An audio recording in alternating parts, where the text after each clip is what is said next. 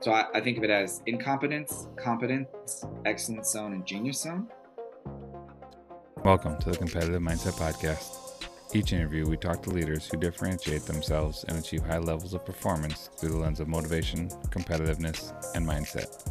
These conversations lead to thought-provoking idea sharing and growth, accompanied by entertaining storytelling.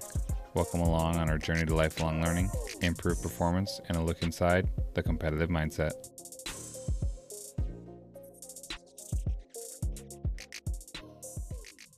I've said it before and I'll say it again. Check out my friends Brian and Chris and their podcast, The Greatest Games. They explore coaches' journeys, share some funny stories, and inevitably, Chris tries to stump Brian with some trivia. Check out their website, thegreatestgames.podbean.com, and 816 Basketball on social media. Chad, welcome to the Competitive Mindset. Hey, I appreciate you having me on. No worries. Well, let's dive right in. We won't waste any time. Go back in your memories and tell me about the first time that you participated in a competition and what memories have stuck with you from that. Oh man. So my mom tells a story that the first time I actually shot at a ball, I was like 2 years old. We came back from Easter, and you get those Easter eggs that are like empty, those little plastic ones. And she said I could barely walk, but I like waddled over and I dumped out the basket of eggs onto the floor. And then I kind of waddled, as a very fat kid, waddled, a lot of thigh chafage, back over, put the basket down and waddled back to the eggs. And no one had ever shown me this, nothing. I just kind of grabbed the eggs and I started shooting, right? And I've been in love ever since. And I remember, what I do remember is then maybe the next, or maybe 2 years later, competing versus some of my cousins, and after Easter, taking those eggs, rolling them down, putting the basket, and shooting them now. And it's really fun in retrospect to see my niece and nephew, now 10 and 11, but as they're growing up, my mom bought these like 10 buckets, and each of them have a number, maybe 6 buckets, 1 through 6. And then, we would play this game now where we put them up against the wall and then be back on the couch. And, if you make it a bucket 1, you get 1 point, making a bucket 6. So, yeah. So I think competition, I wouldn't call us a huge sports family. I'm the only, I take that back. I'm the youngest of 4. And the second sibling, she taught me basketball. And until she blew out her ACLs multiple times in high school, she coached my little bitty team, and she's really the reason that I fell in love with the game. But outside of basketball for her, none of my siblings played any other sports, and we're not a huge sports family besides my father. We love to watch sports, but yeah, I don't know. My mom always had us shooting little things in the hoops, I guess. And so I can remember competing then as kind of the first time I ever went after it. But I was known as a ultra competitive kid. Maybe just trying to find my way as the youngest of 4. And I was not the greatest to grow up with, because if you beat me, I would cry and run away from the house, literally, like try to run away as far as I could. If I won, I threw a tantrum, got upset because I said that you let me win. So, and I wouldn't let games end in ties. So my siblings stopped playing sports against me. My dad had the toughest time playing sports against me because, there was many a neighbor who called and said, Chad's running away again. Just wanted to let you know he's down this street. So the ages of 5 to 9 were not so easy on my folks. Well, it's interesting you say this about being very competitive as a kid. I've had a few people reach out to me lately about like tips for their kids who are getting into sport who are competitive and how to like make it a healthy balance. Do you remember any tools or tricks that your parents tried to help you with to combat some of the things, whether from you being a winner, and not enjoying it because you thought they were taking it too easy, or being a sore loser? I don't, besides turning them into long series. I remember like the best of 7s, like, you beat me at ping pong, and instead of me throwing a tantrum, they say, all right, well, we're going to play the best of 7. We'll play the second game tomorrow. So I think they just tried to elongate it out and hope that I would grow out of it. And I did. I think and I'm sure there was many gentle reminders and great teaching moments. I'm blessed to be born into two fantastic, nurturing, loving parents. So I'm sure there was lots in between, but I'd have to ask them and get back to you on that one. Sure, no worries. I love those stories. So now, keeping in mind your competitiveness and also your career path, can you kind of walk us through side by side how your competitive nature has assisted you with what you're doing in your professional life? It's interesting also how I've become less competitive, and that actually I think has assisted me actually in longevity and outlasting other people, because in office, I would say politics, but in office dynamics and power plays also, I've actually gotten less competitive, and I've actually just rode out the storm and just outlasted people. But I also did that in college basketball, which I can share a little bit later. But at my size, I'm 5'8", which is probably generous. Um, and I think I gained a kind of competitive fire. I bottled up the doubt, was a huge motivator for me. So, from a very young age, people say, well, I'd say, I want to play in the NBA. And well, you're really small. And so I always took that, and even like wanting to play in college, and people saying I was too small, I always took that as a bit of chip on the shoulder and used that.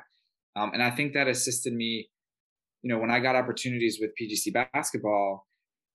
It was a dream opportunity, something I dreamed about since I had, learned from Dina Evans as a student myself. And I was severely outqualified. That when I came in as a director, every other director, played on the Olympic teams or for their country, for Canada or America, or were all Americans. Lindsay Medler Finley had led the nation in assists 2 years in a row, was a top draft pick, and all these credentials. And I was like this little D3 guy. Nothing wrong with D3, but Hey, UW Lacrosse in Wisconsin. You don't have to apologize for playing D3. So um, I let that kind of drove me. It's just like, I'm not the most qualified, aka the same as like I'm not the biggest, I'm not the fastest, I'm not the strongest. So like I'm just gonna outwork you. And I think that has assisted me, especially in my early career years. I think it had hit a peak where that became unhealthy. And I think I had to learn, definitely had a period of burnout, definitely had a situation where, some unfortunate circumstances, my reaction was to like just hit the ground running and work, and then it just led to like not actual health. So I think there has to be those periods of learning, and maybe someone teach you that so you don't have to experience it yourself. I had a mentor say that knowledge is what you learn from your own experiences, and wisdom is what you're able to learn from other people's experiences. And so I think I wish I would have talked about competitiveness with other older athletes sooner, and athletes who transitioned out. And I think I learned it the hard way through my own experiences, and at the late 20s figured it out, like, all right, this isn't sustainable. Can I still contribute in the most efficient way possible from a work scenario and still be very competitive, but just compete in my niche where I'm the best? And all this other kind of busy stuff or work just to show that I'm working hard, like maybe that's not, I've already, you do have to do that, I think, to earn your spot on a team or to earn your spot in a career. You do have to, like, a lot of times do the hard, dirty work and show how hard you can work to build your brand and to build your trust in that team or in that organization. But I think it gets to a place once you've done that over the course of the first several years, I think you need to then focus on efficiency. And that's the same with a team. Like you got to show you in the weight room in the off season, but then as the season goes around, like I think you become most competitive by starring in your role and figuring out, what is my niche? What am I the best at? Okay, can I just really do that really well, rather than just try to show everyone how hard I can work in every arena of the game or the profession, whatever it may be. So you mentioned in there teaching competitiveness to your athletes. I think you just alluded to it a little bit, but if you were to go back, right, what is one thing that you would teach to the older athletes about competitiveness that you think would assist them that you learned the hard way? Bust your butt for the first couple of years, work hard in every arena you can, do extra, all that sort of stuff to gain the trust and respect of your colleagues. And then like figure out your niche and try to. Not every organization is going to be open to that. I'm fortunate to work on projects and have started my own businesses, so I have control over that, of being in my genius zone. So I think of it as incompetence, competence, excellence zone, and genius zone. So you're either incompetent in something, you're competent, and people mostly stay in excellence. So it's things that you can do well, but they generally take a little extra energy, but it's easy for you to succeed, or you love working hard in that area and you're good at it. But the genius zone is really where you want to get to, I think, from a competitive professional space. And that's where, like, that is your highest level of contribution, skill, talent, whatever it may be, or passion. And it feels like time ceases to exist when you work in that area. And so that's what I would advise to athletes who are transitioning to professionals, like, hey, bust your butt and then try to find your genius zones and then try to potentially contribute. And that's the beautiful thing of how our world is shifting, is not just like you work for one company your whole life, but you potentially, work part-time for 3 companies. And then it's easier to get in your genius zone for those 3 things of, my buddy's a CFO, he was an accountant, but now he's a CFO virtually for 3 different companies. But with that, he's able to put together and be perfectly where he likes about accounting. For basketball, it's harder. I'd be so fascinated to hear your 30-second response on that, as you've interviewed so many people. I don't believe in everything being innate. Like, I don't believe that, I think there's physical athleticism and some of that is genetic and there's ties to that, but I'm talking about like a lot of mental skills. I don't think it's all innate. I think you can teach people how to be resilient, and you can teach people how to respond to adversity and all sorts of stuff. Because I've seen it at PGC and I've done it in other arenas. I think competitiveness is one of the harder things to teach. But this is where I think it's the art of teaching and coaching is like, I think different people have different competitive triggers. And so, for me, if you wanted me to really compete, like, my trigger was you told me I couldn't do it. Right. And that is for a lot of people, that's their trigger. And, I think there's intrinsic motivation and extrinsic. And I don't always love to only go in extrinsic. I think there's times for it. For competitiveness, though, I generally go towards the intrinsic, because you can force someone to compete for a short amount of time based on, if you don't do this, you're going to run, or, punishment, blah, blah, blah. But like, to really grow someone's competitive spirit, it has to be their choice. And so my thing is, how would I teach athletes how to be competitive? I'd actually probably sit down and talk to them for like 15 or 20 minutes, or have lunch with them. And they wouldn't know what I'm doing, but psychologically, I'd be kind of examining them and figuring out, like, how could I get them to get that kind of ferocious, lion inside them to come out. And so that's not a great answer, because it's not a size fits all. But that's truly what I would do. Yeah. For me, the other thing besides doubt is I had constant reminders. So let's say probably the most competitive I feel like college basketball, like, it burned me out a bit, just truthfully. It's just so hard. It's so long. And like, by the end of it, I was just like, I don't want to actually compete anymore. Like, I need a break. But my most competitive, I was probably like my junior, senior year in high school and my freshman year in college. And I was shooting in high school, junior, senior year, like 5 a.m. I was up shooting 400, 600 shots every morning for Monday through Friday. And like, for me, it was reminders. And so I like had posters or little sticky notes of like, you're training while your competitor's sleeping.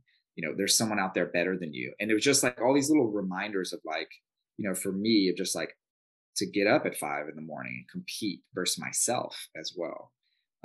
And so I track my results. And I think that's a big one that people miss out. It's a great trigger for competitiveness that, sure, you can say that guy or girl who's your district opponent, like, they beat you last year, and you can use that, but it's not as tangible as like, I shot 43% last month. I'm going to shoot 46% this month. And that is a trigger that I think so many athletes miss out on, and even coaches, because you can track as a team or as an individual and really bring out people's competitiveness when they're trying to beat themselves. Well, it's much healthier as well, because you are motivating against yourself, and you don't have to find someone else who may not always be there. You're always there for yourself to be able to motivate yourself. All right, you hit on a couple points, but I'm gonna go off the word doubt.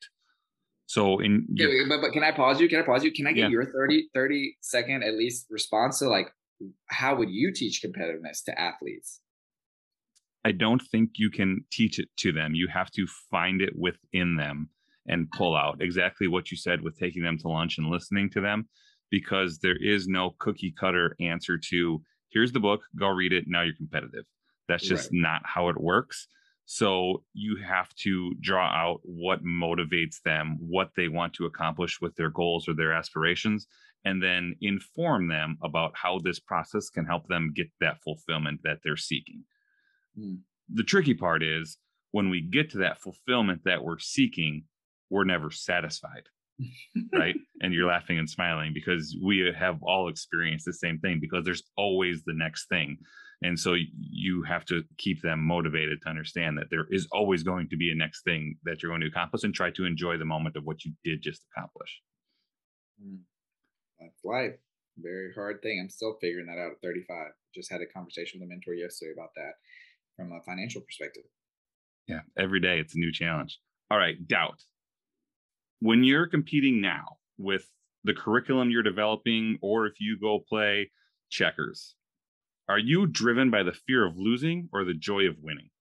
I live with my spouse and four of my best friends, right? We have kind of two level house. There's apartments downstairs. We rent them out. We have a ping pong table in the garage. We compete every day. And unless I'm playing in a, around pro basketball players, if I compete I'm in most things, and I am sure a lot of former athletes feel this way when they go out to just the real world. You pretty much are on the better half or the best at what you're doing. For me, what motivates me now is everyone's enjoyment. I spent so many years just beating people or trying to beat people or trying to, just stomp on their throat, in a formal, not to hurt anybody, but in a formal sports setting. That now when I compete in sports, I'm playing in a volleyball tournament on sand volleyball tournament on Saturday with some friends. Play ping pong all the time, ultimate frisbee or go throw football or shoot whatever, play one on one. I don't actually care about winning or losing anymore. Actually, sand volleyball brings out the most competitiveness in me, even more than basketball. So like I'll want to win on Saturday. I'll try to win. And I don't actually like fear losing. I just, it's almost like I just want to play my best.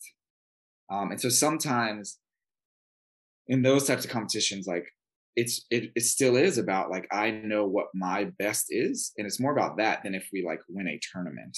And so I think that's the cool thing about shooting millions of shots and tracking all of them is I've gotten so obsessed with competing versus myself.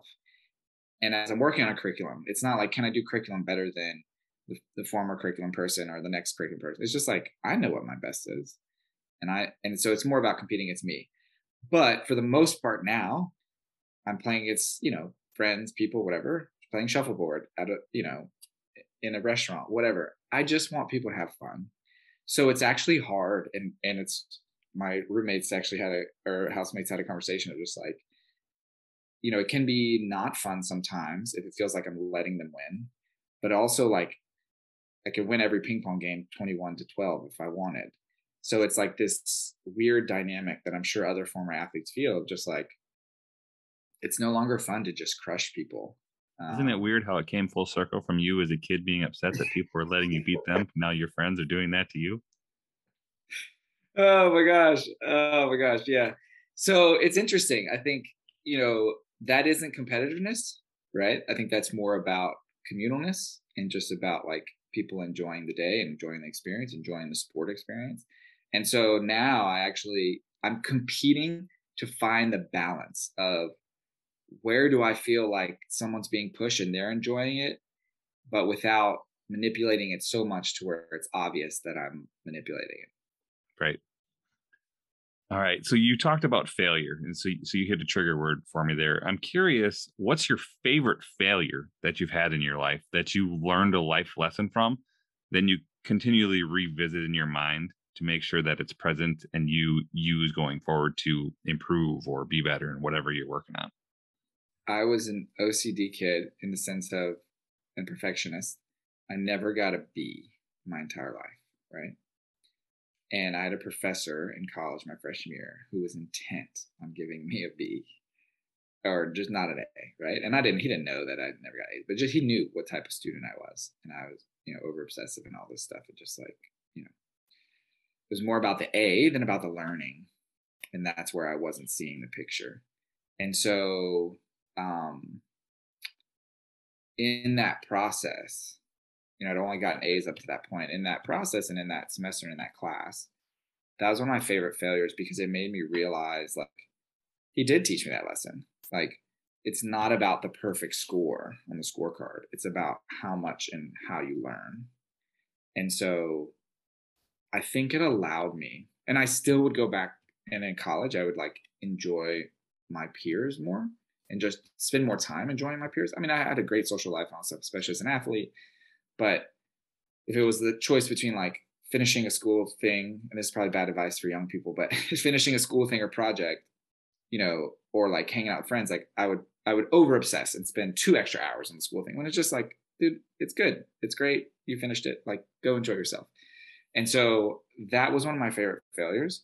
Um, not getting an A in that class because it just like it made me let go of the perfect slate, the perfect scorecard, and actually just focus on the learning. And since, you know, I've learned more after college than all of that learning because I'm an incessant learner. It's more about the learning than like the score or the proof that you learned. And that was one of my favorite failures. All right. Now, similarly, you mentioned mentor a little bit earlier. So I'm curious, a mentor at some point in your life, maybe not necessarily right now, but tell me about a life lesson that you learned from that mentor that has stuck with you that you want to share with others because you think it would be helpful. Yeah. So when I was in college, I think young people should like spend so much energy on identifying and trying to keep mentors. Initially, it was just like I eventually got like the first 4 or 5 great mentors. And then as I progressed out of college, it became like the great 4 or 5 financial mentors who were different than the 4 or 5, spiritual mentors, who were different than the 4 or 5 relationship and family mentors, who are different than 4 or 5 business mentors. And so I eventually like it enveloped into that. So man, so many directions to go with that. But I think one of the people who exist in the most spheres, right? Because generally all those pockets are actually different people, is Mano Watsa, who's the president and owner of PGC. And he's just a fantastically wise and amazing leader. And um, there's so many life lessons I've learned from him and watching him lead PGC and leading PGC with him for, I give him a hard time because I'm the only person who's been around longer than him because I was, a staff member with Dina Evans before Mono came aboard. But so I got to watch the whole thing. And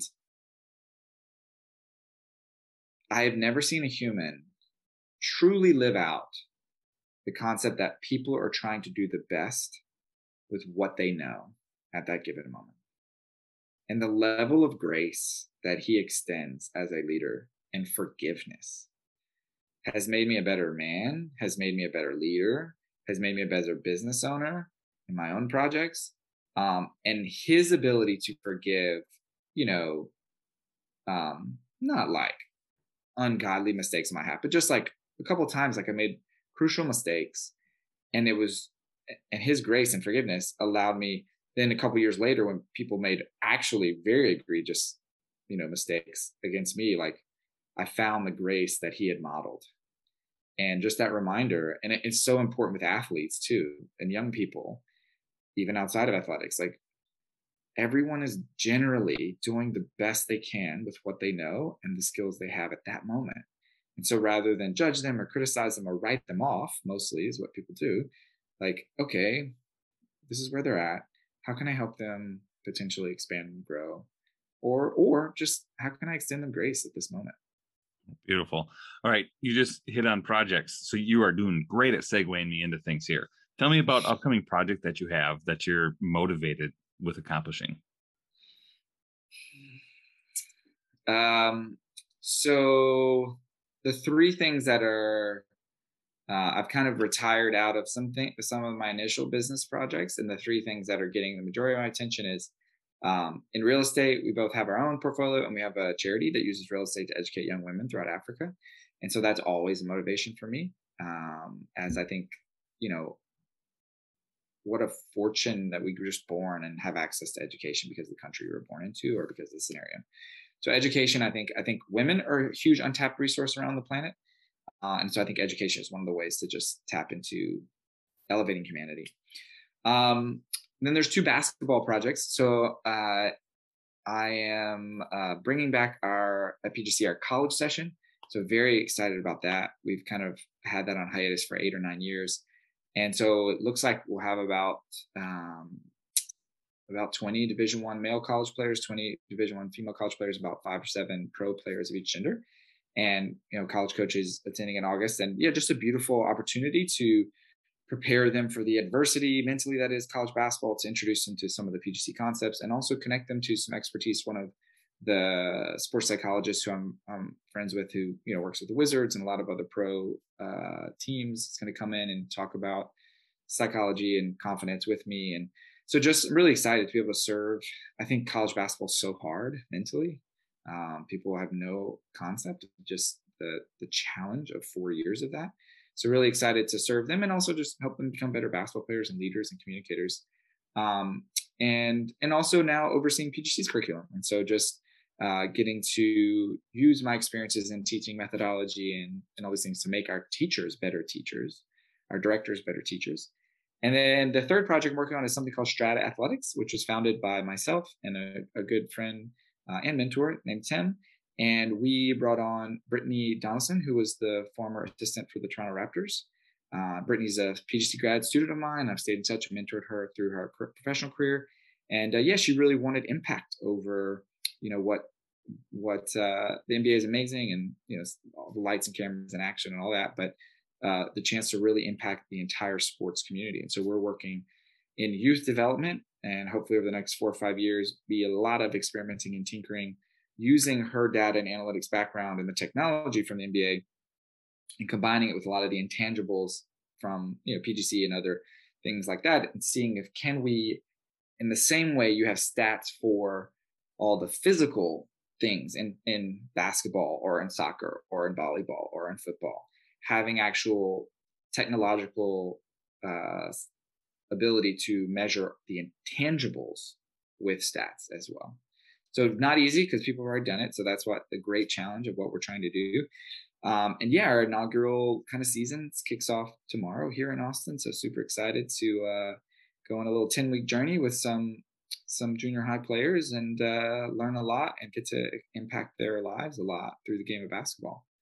Awesome. I'll be interested to see the results and where you come out on the back end of that one. All right, I'll get you out of here with a non-basketball related question, a little bit more lighthearted. So use your imagination a bit and imagine you're looking inside of a refrigerator and you had to choose one item in that refrigerator that best identifies with who you are as a person.